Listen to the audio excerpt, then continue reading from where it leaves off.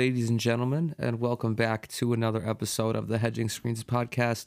As always, I'm your host, Zach Cronin, and I'm so grateful that you would choose to spend some time here with me today.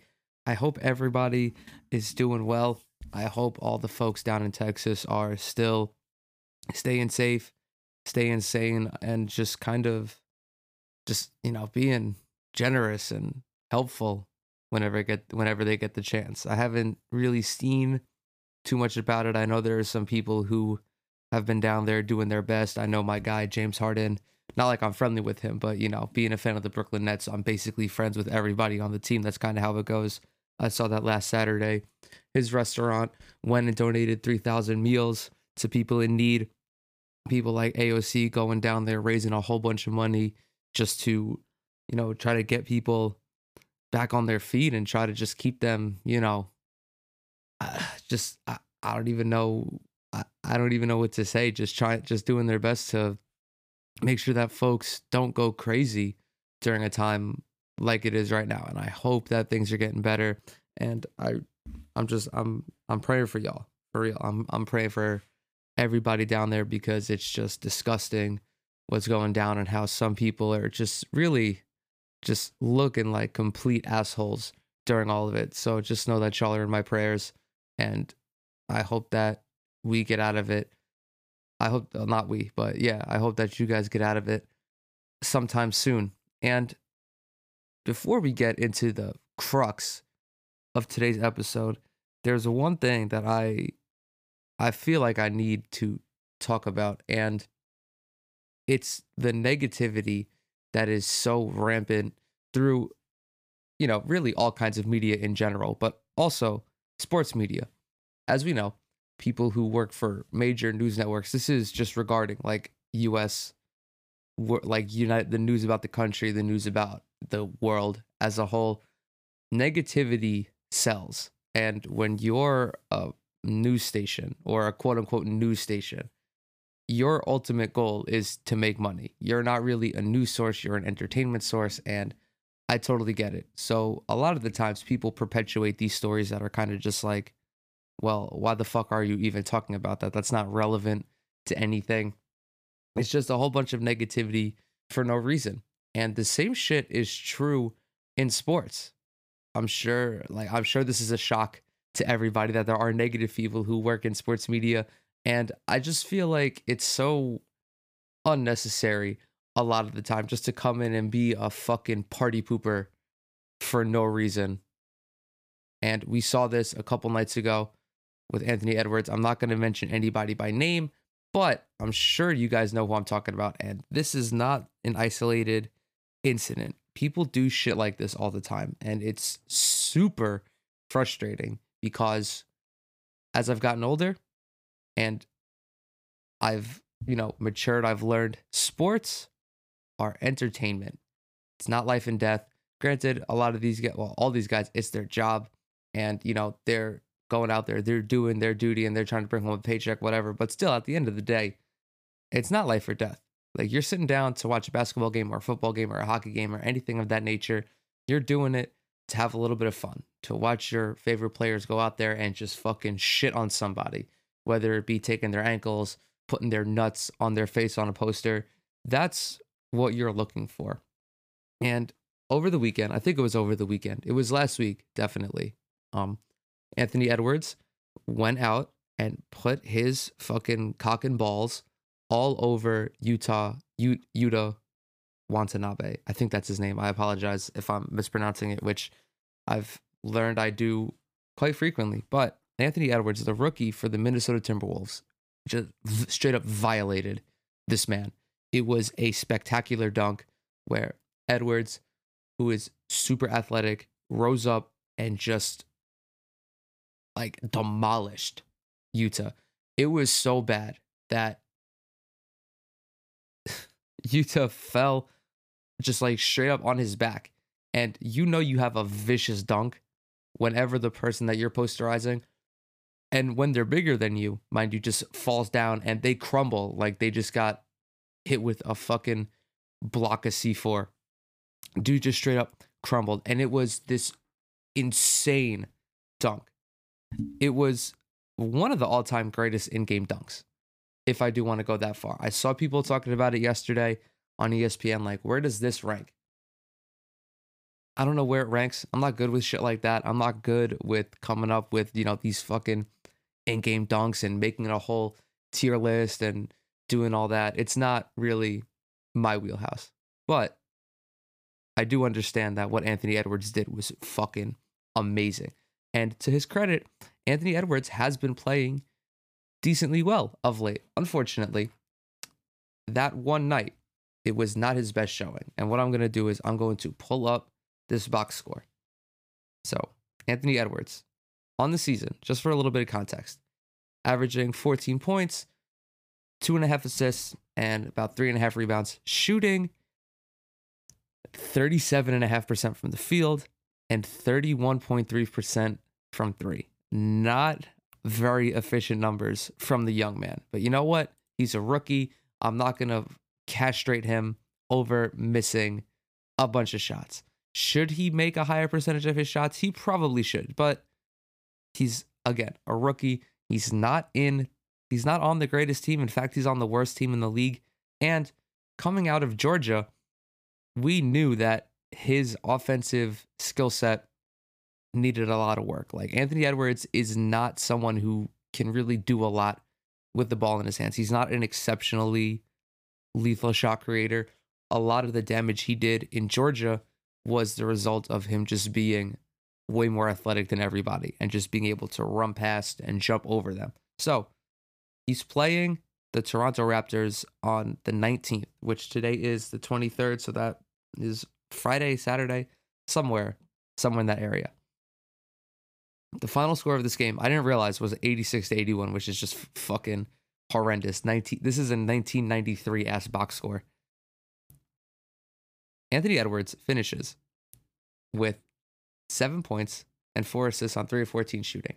And on a night where he had this ridiculous poster, folks felt that his shooting performance was more worthy of the conversation. People were just disregarding the fact that he made this amazing play. And they were like, yeah, that dunk's cool, but look at these numbers.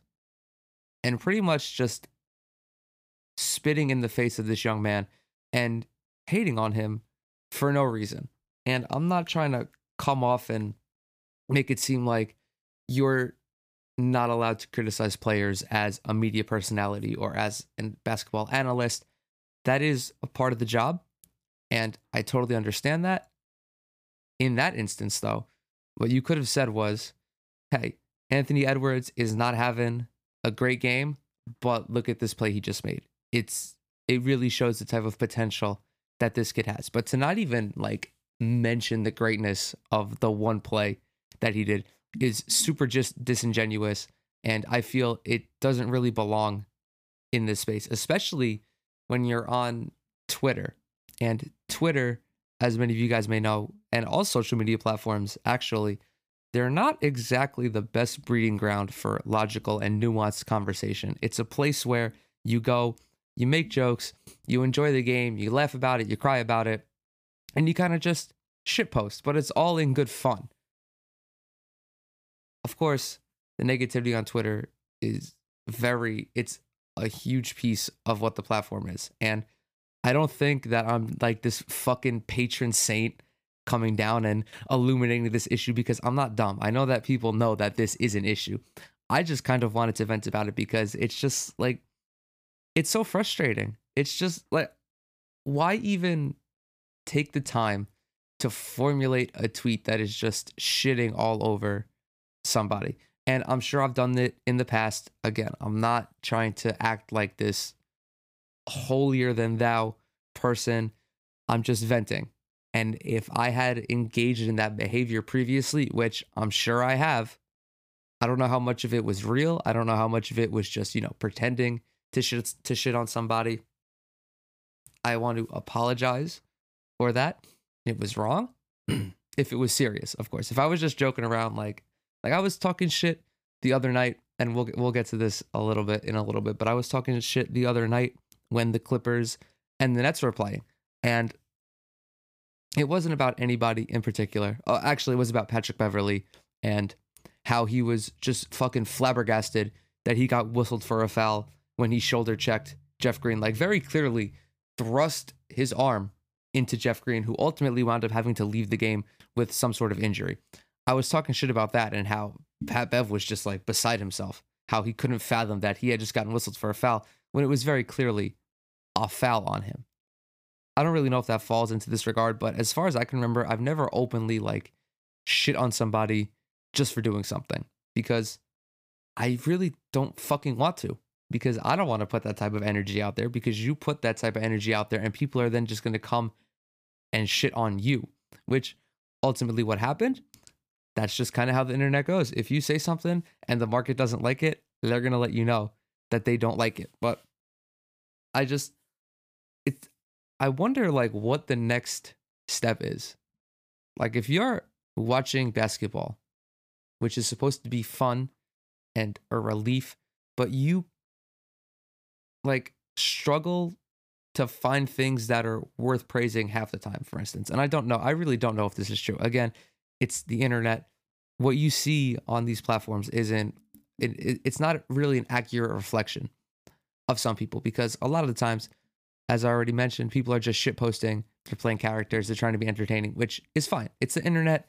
Who really cares? It's the Wild West. That doesn't really do anything for me. But like, if you're someone who covers the league, I just don't think it's in your best interest to openly shit on somebody. And again, that's different from critiquing somebody. Like if you work for a publication, I don't think any reputable source would allow you to just go out there and shit on Anthony Edwards like that. Just be like, oh, yeah, he had a cool play, but look at this box score. No, because that's bad content. If you really want it to be insightful, you could be like, okay, so as I already stated, Anthony Edwards shows off how ridiculously athletic he is and how even when he's having a bad night, for instance, he still has the confidence in himself to go and attack the basket, right? That's being critical, but also showering him with a little bit of praise, because again, the play that this man made was fucking remarkable. It like mind blowing. I remember I didn't see the play live, and I didn't see it on Twitter until a little bit after. Like I saw people talking about it before I saw the actual video of it. And I'm like, oh, okay, he probably just had, a nice poster dunk, but I didn't realize that he looked like Thanos coming out of that purple fucking mist or whatever, and then looking around before snapping and just evaporating a grown ass man. It was absurd to me. And again, not to kind of talk about like Anthony Edwards as a whole, but at least there is some part of his game that he knows he can rely on. And I'm just going to parlay that into another topic about the Minnesota Timberwolves, who have moved on from head coach Ryan Saunders. After coaching the team for about 2.5 seasons, Ryan Saunders in total went 43-94, a winning percentage of 31.4. This season, through 31 games, the 34-year-old was only 7-24. Just really a disgusting showing by Minnesota as a whole. However, as always, we need to talk about how they got there and if firing Ryan Saunders was the right move. Because as I've seen across the NBA and across the NFL, I'm sure it happens in baseball and hockey. I just don't follow those sports that closely, so I can't speak on that. Bad organizations stay bad for a reason. Now, Ryan Saunders inherits the job from Tom Thibodeau a couple years ago. He was 32. He was appointed from his assistant coaching position and was the interim head coach. His father, Flip, legend within the Timberwolves organization, passed away tragically a couple of years ago. And I was reading something in The Athletic of how this was kind of like a fairy tale. It really was actually a fairy tale for Ryan Saunders, who is in his 30s, in his early 30s, has already been an assistant coach for almost a decade, and he gets to hold the same position that his father held previously. He did not inherit an easy job, but in his first season, the Timberwolves managed to finish 17-25 under his coaching. What did that roster look like? Well, that was the roster that had Jimmy Butler, Karl Towns, Andrew Wiggins, Derrick Rose, Robert Covington, but it wasn't that great of a roster. There was Cat, yes. There was Jimmy Butler, who played in only 10 games, though. There's Andrew Wiggins, Derrick Rose, Robert Covington. It was really just the only notable guy on that team was Cat. In the following years, however, the Timberwolves have continued to kind of just suck. They've just, I don't know how they managed to be this bad, but they're just not a good team. And it's weird because they have some decent players, right? I'm just going to run over their roster for this season. We've got Karl Anthony Towns, Malik Beasley, D'Angelo Russell, Anthony Edwards, Jarrett Culver. Who else? That's actually it, really. And Karl Towns has only played in 11 games because he's just dealt with so much bullshit on the outside that he hasn't been available. I mean, this dude Cat has gone through so much this season, and I really hope that he is 100% right now because he just came back recently. He dealt with COVID. He's had a whole bunch of family members deal with COVID and then ultimately pass away, which is so tragic. And I just hope that this young man is in the right headspace to be able to, contribute. And it appears that he is because he's back. He's actually been back. I didn't realize that he's been back for so long already. Maybe that points to how lackluster the Timberwolves are. But since returning to action, Karl Anthony Towns is averaging 22 points, 10 boards, about a block and a half, shooting 55% from the field. He's been amazing. But the franchise cornerstones, who are D'Angelo Russell and Karl Anthony Towns, have really not been healthy together. And that's why the team is so bad, because their two best players are just non-existent. I mean, Anthony Edwards and Malik Beasley are having to carry a majority of the load, which, no disrespect to them, but they are just not suited to carry a team like that. Anthony Edwards, as we know, rookie, is still very raw offensively. Malik Beasley is a decent young player, but not someone who can be a number one. Like, he's averaging a little bit more than 20 points, but that's not going to get it done in the team that's looking to really even be competitive in a conference that is so just dense and rife with talent. For the Timberwolves to be good, Karl Towns and D'Angelo Russell have to be healthy, and they have to be healthy at the same time, and they have to be playing well. Between them, they're giving, I think that's like 41 points or so. 22 and 19 is 41. That's decent. Karl Towns, of course, is really the driving force. D'Angelo Russell, whom I still love very dearly for what he did with my Brooklyn Nets, is putting up D'Angelo Russell type numbers. 19 points, 5 assists, shooting 40% from three. But again, they haven't been healthy. And I think their wellness is such a tremendous driver of the Timberwolves' success. Now, how does Ryan Saunders play into all this? I'm not surprised he got fired. At least upon first glance, because you see a team that's been struggling for a couple of years, it's usually the coach that's going to be canned first. So Ryan Saunders really has only 2 full seasons, not even 2 full seasons of coaching under his belt. Maybe it was a little premature. I'm not shocked that it happened, but I kind of, a little bit, I am, because you have to consider what he's dealt with, the hand that he has to fucking play with. The deck of cards was not in his favor this season. Cat's hurt. Again, Cat's been hurt. D'Angelo Russell has been hurt. The team just does not have that much depth. They don't have very many quality players outside of their starting five. That's just a fact. Whose fault is that? That's the front office's fault. That's management's fault. Granted, they did go out, they did acquire Malik Beasley and D'Angelo Russell, who are, again, two very good players. But beyond that, the team is a little suspect. And when your two best players are hurt, I don't care who's coaching that team. It could be fucking Red Auerbach coaching that team. That team is not going to play well. Now, maybe I'm looking for a way to defend the front office, and I'm really struggling, actually. But, oh, man, like, it's so weird. I really don't know what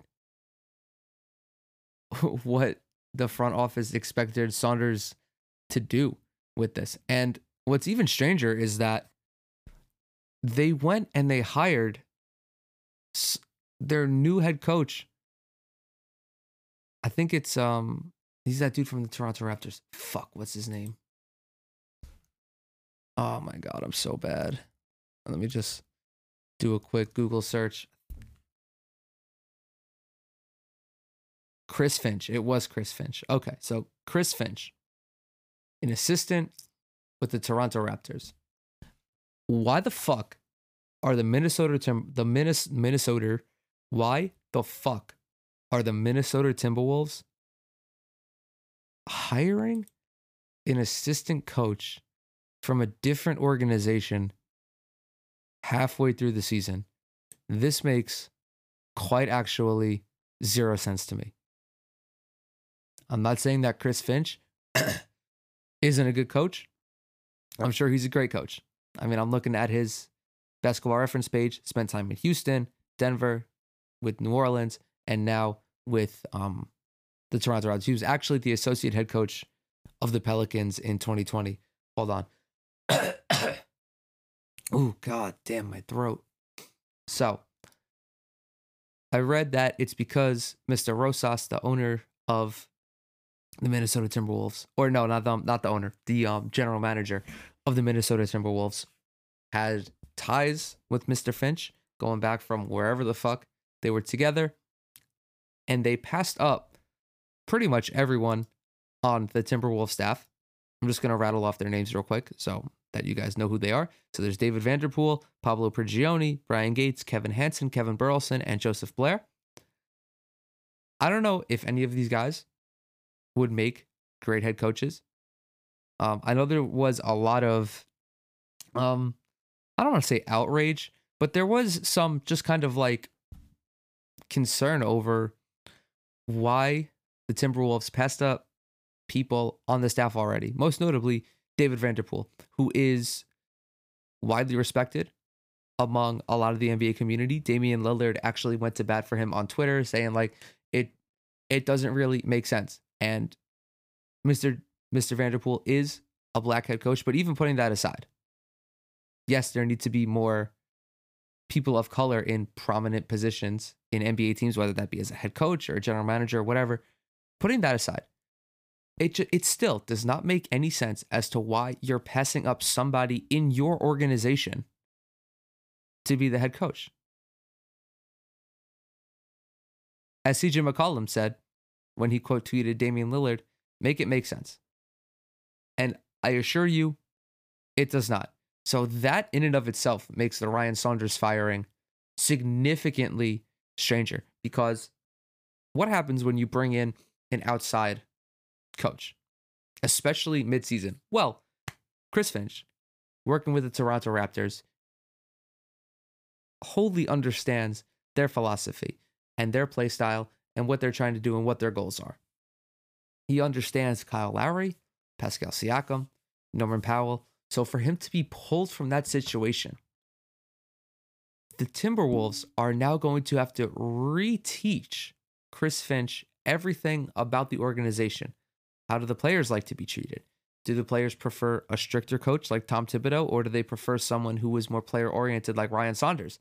I remember in this Athletic article, one of the key things about Ryan Saunders was his open door policy, where guys like Kat and D'Angelo Russell and Tyus Jones could just go in and talk to someone who they felt they could connect with. Ryan Saunders, being a younger guy, kind of knows like what it's like being a young man in today's society that an older coach might not necessarily, they might not understand what goes into that.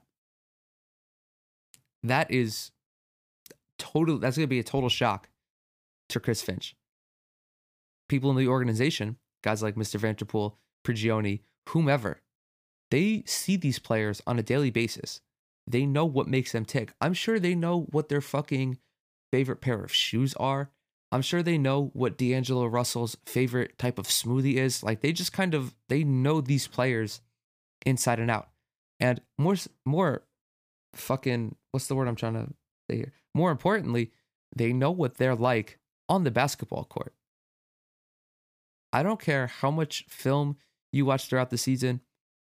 No one from an opposing team is going to spend that much time analyzing one specific team unless they're matching up against them. The Raptors might do film study on the Timberwolves for a couple hours one day and know enough to create a game plan to defend them. Whereas these guys on the Timberwolves staff are looking at film every single day to try to figure out how to make their guys better and how to just overall improve the team, because the team fucking stinks right now. And I'm not saying that they would automatically be better off with promoting someone in the organization. They likely would be, though. It is more probable that they improve with someone within the organization than they do with someone from a different organization, because it goes back to everything I just said.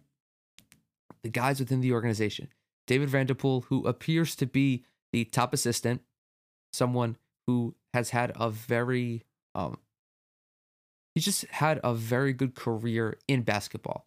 Maybe not in the NBA, but overseas in college.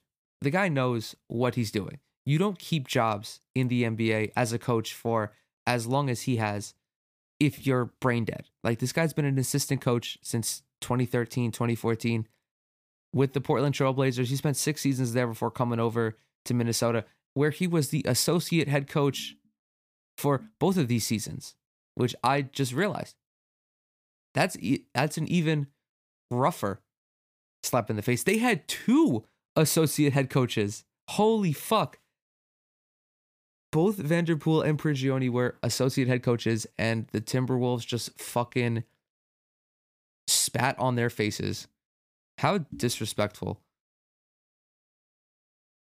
And I don't want, like, I'm not trying to talk shit about Chris Finch, because he kind of just got roped into this. It's not his fault that he accepted a job to be the head coach of the Minnesota Timberwolves. Like, I'm not going to begrudge him for that, because, of course, I'm more so just confused as to why the Timberwolves are like, okay, so we have 2 guys who basically had head coaching responsibility over the last couple of seasons. Just fuck them. Bring in someone else. That's the vibe I'm getting from the front office. And this is why bad teams stay bad. The Timberwolves are probably not going to improve much for the rest of the season. I think it would have been more likely if they appointed Vanderpool or Prigioni. Probably Vanderpool, because he has just a longer track record as a coach. That's just what I feel about this. But bad teams stay bad because they just fucking make dumb decisions. There's a reason why certain teams go year after year after year without making any significant progress. And it's because they do dumb shit like this. I know the NBA is a players' league, but the coach still matters. It might not matter as much as it used to, but every team that is contending for a title this season, this is a fact. Every team that is contending for a title has an elite head coach. There is Doc Rivers, Quinn Snyder. Wow, I totally fucking blanked on that. There's Doc Rivers, there's Quinn Snyder, Tyronn Lue, Frank Vogel. Really, the only one who I would omit from that is Steve Nash. And it's no disrespect to him, but his mistakes, there's more leeway. Because he's got KD, Kyrie, and James Harden.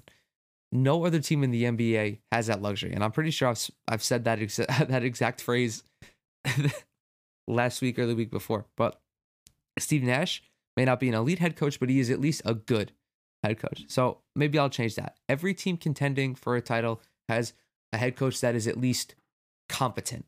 And all the guys I just mentioned, Doc Rivers is a Hall of Famer. Quinn Snyder, fantastic young coach. Frank Vogel, another very talented head coach. Tyronn Lue won a fucking title already. Like, the resumes speak for themselves. And let's take the Sixers, for example. Obviously, was not working out with Brett Brown. Brett Brown took them from a team that pretty much sucked shit, built them into a contender, and he kind of just got to the end of his reign. Like, the team was already good, but they stopped making grand improvements. Yes, there's some context with that situation. The roster, specifically, I'm pretty sure was last year, was not built that great with the whole Al Horford signing. That was that was like beyond strange. Just signing him so that way you don't have to meet him in the postseason is a very odd way to run your franchise, but whatever. I'm not really here to fucking criticize that. Again, so Doc Rivers comes in, and look at where the Sixers are now. I'm going to talk about Joel Embiid in a little bit, but this guy, spoiler alert, is probably going to win the MVP. And the Sixers are looking like a legitimate championship team. They've reached the end of their line. They made a decision that benefited them. And yes, Doc Rivers is a very talented head coach, but bringing him in the offseason, giving him some time to, understand the team, understand the players, understand his colleagues, it's very underrated, I think. Like, again, this isn't them working a normal job. Like, they're not going to work at a bank or at a restaurant where you don't really need, where like team chemistry doesn't really matter that much. You have to tolerate your workers or your colleagues, but not to, like, your success isn't really contingent on them as it is when you're a professional athlete, right? It's probably more akin to like you working in a hospital where the nurses and doctors have to have a very solid understanding of their environment to be successful, and that's even fucking more dire, because if you fuck up in the hospital, like, folks are going to die. No one's going to die because they lost an NBA game, right? Contrary to what some people may say on the internet.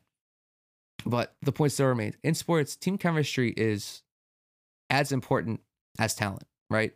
If you can have the most talented team, but if those cats can't play together, you're not going to win anything. That's a fact. We know this. So building team chemistry is more important than anything else. And a move like this that the Timberwolves did, I think just kind of highlights the incompetence of the franchise and how quickly you can go from doing a couple good things to just being bad. Because I don't think any other team, I don't want to say any other team, no good team would have made this decision to forego somebody on your staff for an assistant coach who isn't even in the same fucking division as you, not even the same conference. Like, remember when the Nets fired Kenny Atkinson? They didn't go out and hire Becky Hammond halfway through the season. They didn't go out and hire Ime Udoka. What did they do? They promoted Jacques Vaughn. Why? Because Jacques Vaughn was an invaluable member of that staff who contributed to winning basketball. And yes, he did not get the head coaching job this time around, which stinks. I was really rooting for Josh Vaughn to make it happen, or Jacques Vaughn, but that requires a whole different bunch of context. And when Kevin Durant and Kyrie Irving say they want somebody over somebody else, you got to make that happen. That's neither here nor there. The point remains is that the Nets promoted someone who was deserving of it, who put in the work and proved that he was most likely capable of being a head coach in the NBA.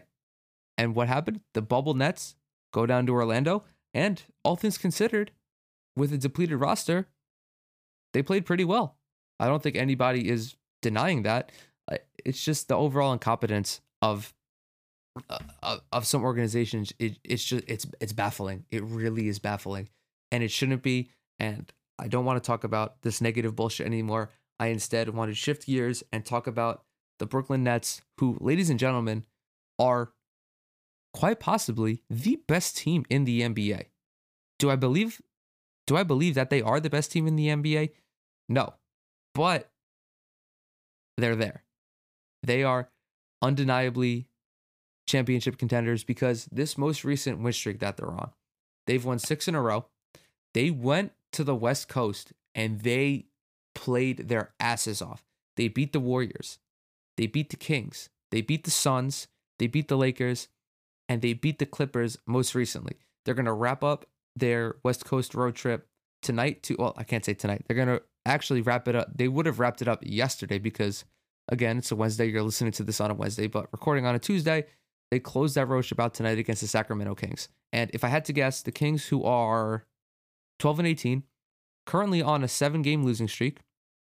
Yeah, 3 and 3 plus 3 plus 3 plus 1 is 7. If I had to guess, the Nets probably lose this game by 17. And I say that quite confidently because, for whatever reason, whenever the Nets play teams that are worse than them, they fucking lose. They lost to the Pistons and the Wizards last month. Magically. Somehow. And I think it's because the Wizards and the Pistons are fucking worse than them. That's just my take. But how does this happen? How did the Nets go to the West Coast, beat contenders in the Lakers and the Clippers, and then beat decent teams like the Suns and the Warriors? Well, first of all, their offense was fucking lights out. 134 against the Warriors, 136 against the Kings, 128 against the Suns. But they cooled off a little bit against the Lakers and the Clippers. And it's worth noting that Kevin Durant was not present for, I think, 4 of these games. He didn't play, or he played against Golden State, and that was the last game he played in because he's dealing with a hamstring injury right now. Very unfortunate. But on the shoulders of James Harden and Kyrie Irving and Bruce Brown and Joe Harris and Jeff Green, the Nets have been chugging along, and they've just been lights out offensively. Of course, defense without Kevin Durant is a tremendous issue, and it's probably going to be an issue for the rest of the season. Despite what happened against the Lakers on, Thursday night, pardon me, and also against what happened against the Clippers on Sunday, where the Nets let up 98 and 108 points respectively. I think, well, at least against the Lakers, that horrendous offensive showing by the Lakers was more so the result of Anthony Davis not being present than I think it was the Nets playing suffocating defense. The Nets played very solid defense overall. I will give them credit, but not having to go off against Anthony Davis, who's good for anywhere from 20 to 27 points a night, definitely played a part in that. On the flip side, we've seen the Nets defense look noticeably worse when Durant is not healthy. And you know what? It's crazy what a little bit of effort does for you. Now against the Clippers, the box score is kind of misleading. Los Angeles shot, I think they shot like 50% overall, something like that. So they shot 46% overall and 43% from 3, which in an NBA game, that's pretty decent. No one's going to begrudge them, or no one's going to say they had a bad offensive night because they shot 45% overall. But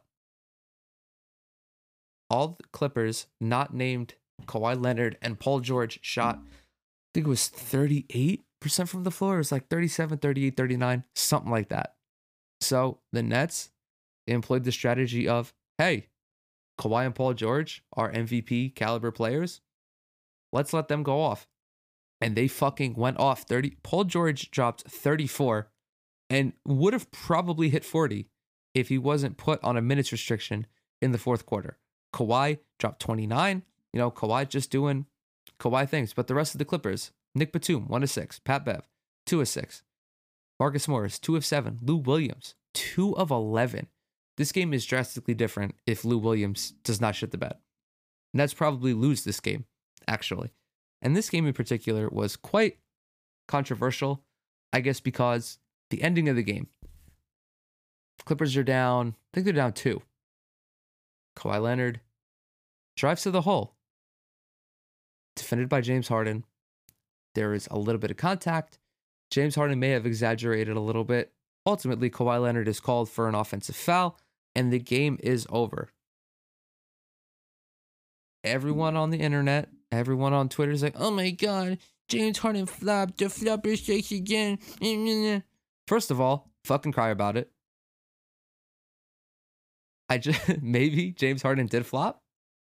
He definitely sold it. I will give him that. He sold the call.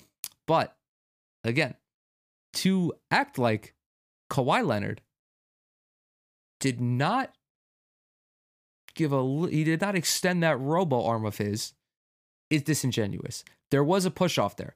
Kawhi Leonard clearly pushed off. It is as blatant as James Harden's flop was. Maybe it's just a play on. Who knows? However, if you rewind back to earlier in that game, DeAndre Jordan is guarding Kawhi Leonard as he's driving the baseline. Jordan breathes on him and he's called for a foul. So, maybe it was a wake-up call. I don't care. The fact of the matter is that the Nets beat the Clippers that night. And as controversial as it was or as it wasn't, the Nets undeniably played better than the Clippers that evening. And I think they deserved to win. They were straight up the better team. And they were the better team despite missing 27 threes, boys and girls. They shot below 30 from three, 68% from the foul line, and they still managed to win the game. If I'm the Clippers, the Clippers don't deserve to win that game. All the reserves played like garbage. Everybody. Statistically proven. They did not play well. They did not play up to the caliber. Then, of course, there was that play with Patrick Beverley when he got whistled for an offensive foul, sends Jeff Green out of the game. At that point, Jeff Green has only 5 points, so he wasn't that big of a difference maker. But still, Jeff Green, when it comes to late in the game, this dude, he makes plays, man.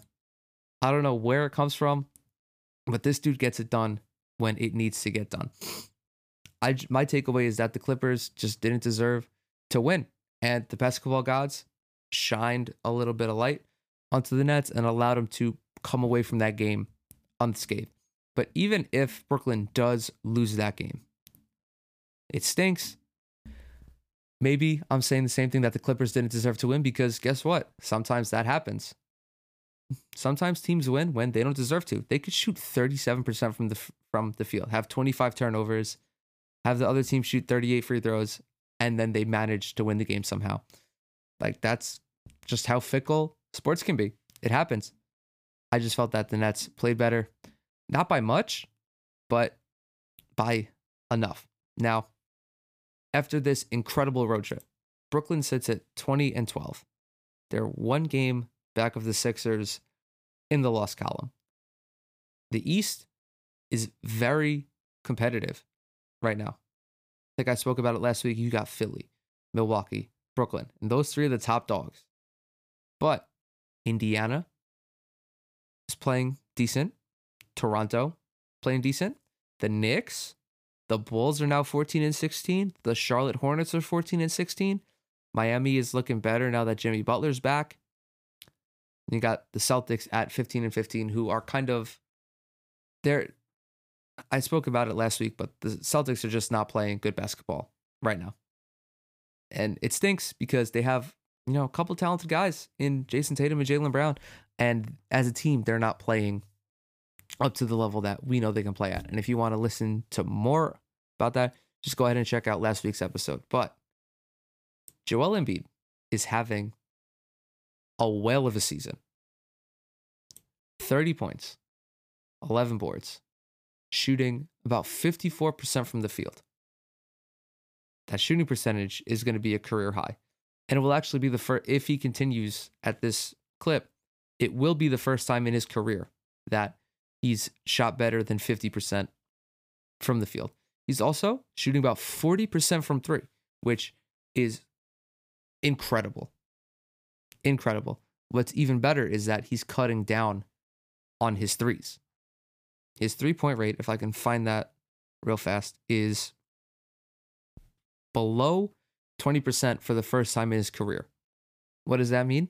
Well, it means that his shot IQ is arguably the best that it's ever been. Embiid is prioritizing post-ups. He's prioritizing high-quality shots around the basket. And this is showing because I think he leads the league in free throw attempts. He's averaging like 12 a game, which is absurd. He's actually second in the league. I don't know who's ahead of him. Probably either James Harden or Giannis. But Embiid has made some incredible adjustments to his game. And I feel very confident in saying that if this continues, Joel Embiid will be the MVP of the NBA for the 2020-2021 season. As far as his competition goes, LeBron's going to be in there. I think LeBron is actually the favorite right now, according to Vegas. I think he's like plus 125. Embiid is like plus 350 or something in the voting.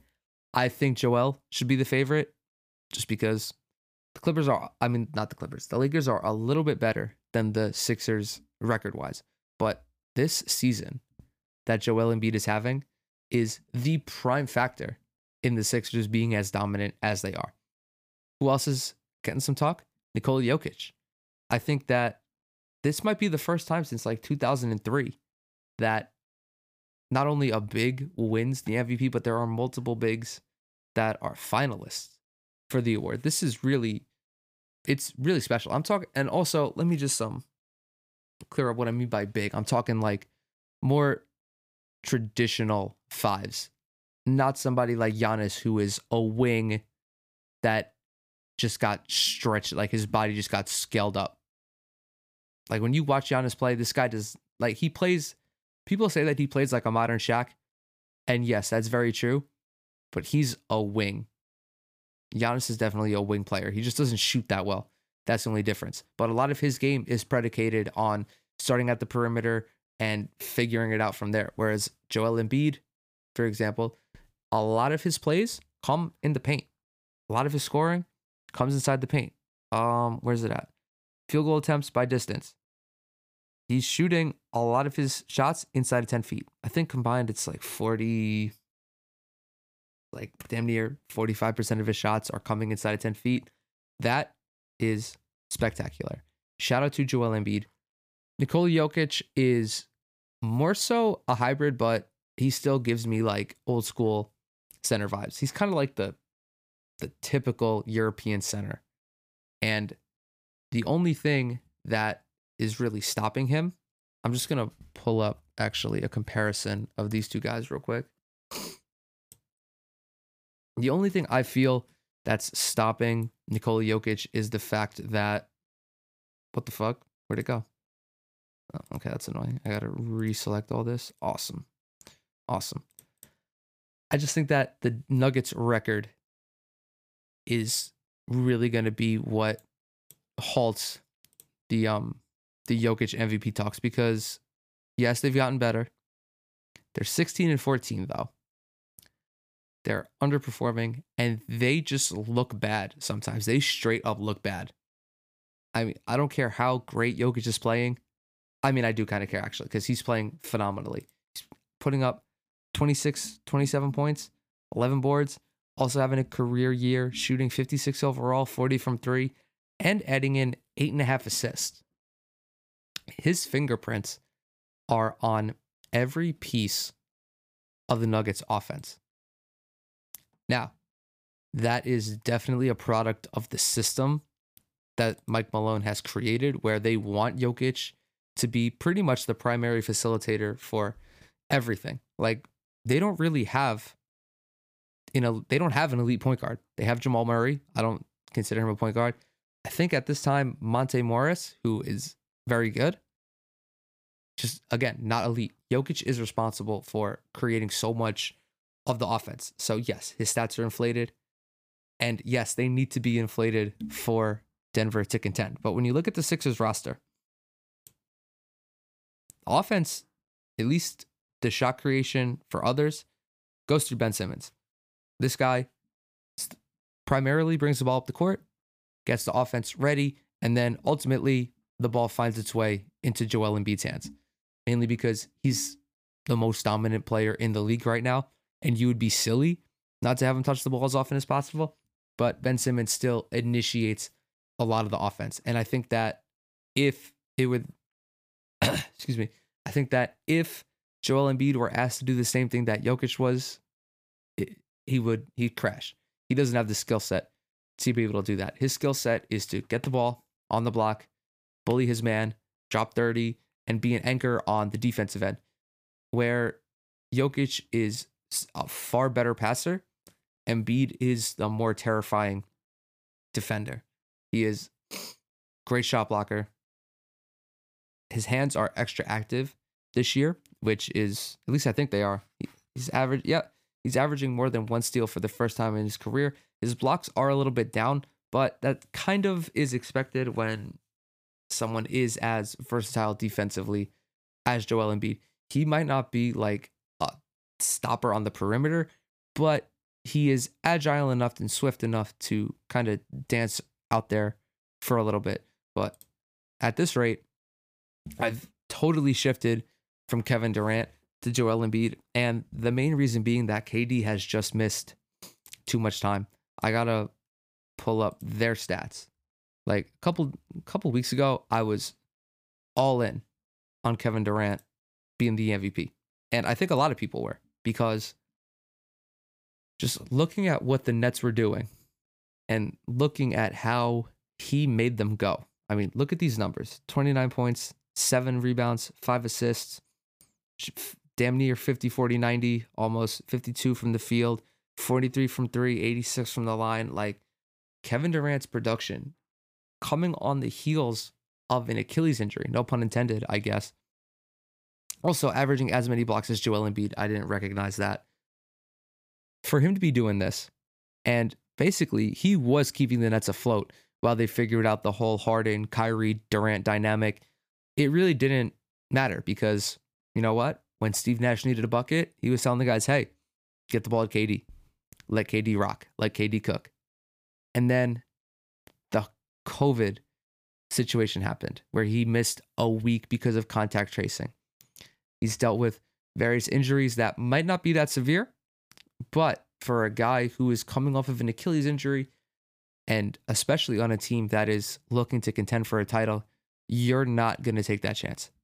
No way. It would be foolish of you to not be extra cautious, at least in the regular season. So Kevin Durant, at this point, has only played 19 of his team's 32 games. Joel Embiid hasn't played many more at 25, but he's at least been healthy for almost, it's probably like 80% of his team's games or so. 25 at 31, that's just about a quarter, I guess. A little more. I'm not really good with math like that, but I don't foresee Kevin Durant playing like 60% of his team's games. I don't know if there is like an actual cutoff, but if I had to guess, anything less than 2/3 of your team's games pretty much eliminates you from the MVP race, just because you're not really there enough. I think that's kind of like my cutoff for it. And that's really the only reason I've shifted for Joel Embiid. I always thought that Embiid had a chance, even when I was like pulling for KD. I felt that Embiid was right there. Embiid, Steph was there for a little bit. I'm really upset that the Mavericks aren't better, because I picked Luka Doncic as my preseason MVP, and that fucking blew up in my face. But listen, you know what? Fucking smack me in the face with that L, and let's keep it moving. Let's keep it moving. So I think that's pretty much gonna do it. Yeah, I mean, Joel's probably gonna win the MVP. The Timberwolves continue to be a poverty franchise. I didn't really talk about the Lakers, but I can't really remember if I even wanted to talk about them, because they got to go through the fucking blender right now. And I think last week, at that time, AD was only supposed to be out for like 2 or 3 weeks. Now it's a month before his reevaluation on this, I think it's a calf injury. The Lakers have a tough road ahead. And I know LeBron is an all-time great, and I know they got a great team. It's going to be very difficult for them going forward, because they got to adjust to life without AD. I think they'll be fine again because LeBron, but things could get ugly. If the Lakers, what's probably going to happen is that if the Lakers get into a skid, people are just going to like forget about them. And that might be the best possible outcome because they're going to come back AD healthy, LeBron healthy, and they might come out, and depending on who they get in the first round of the playoffs, it could be over in 4 or 5 games. Like record wise, they're not that much better than the teams below them. Like they're 2 games ahead of Portland, or 2 games ahead of Phoenix, 4 games ahead of Portland, and then everyone else, Denver, Golden State, the Spurs, 6 games. That's kind of where the cutoff is. But yeah, the Lakers got a tough road. And with that, I'm going to end it here. As always, thank you guys for tuning in. Again, I really do appreciate it. If this is your first time, welcome. If you're a returning listener, welcome back. Just know that any way you can support the show is much appreciated, whether it's following it on social media, following it on Spotify, on Apple, or whatever your preferred podcast player is. Also, if you do use Apple Podcasts, if you could leave a rating and a review, that would be spectacular. It supposedly helps the podcast algorithm. And anything else, if you enjoyed it, hey, tell a friend. If you got someone who needs to vibe out for an hour and just wants to listen to some internet moron talk about his take on the NBA, I'm their guy. Once again, thank you guys, and I will catch y'all in the next one.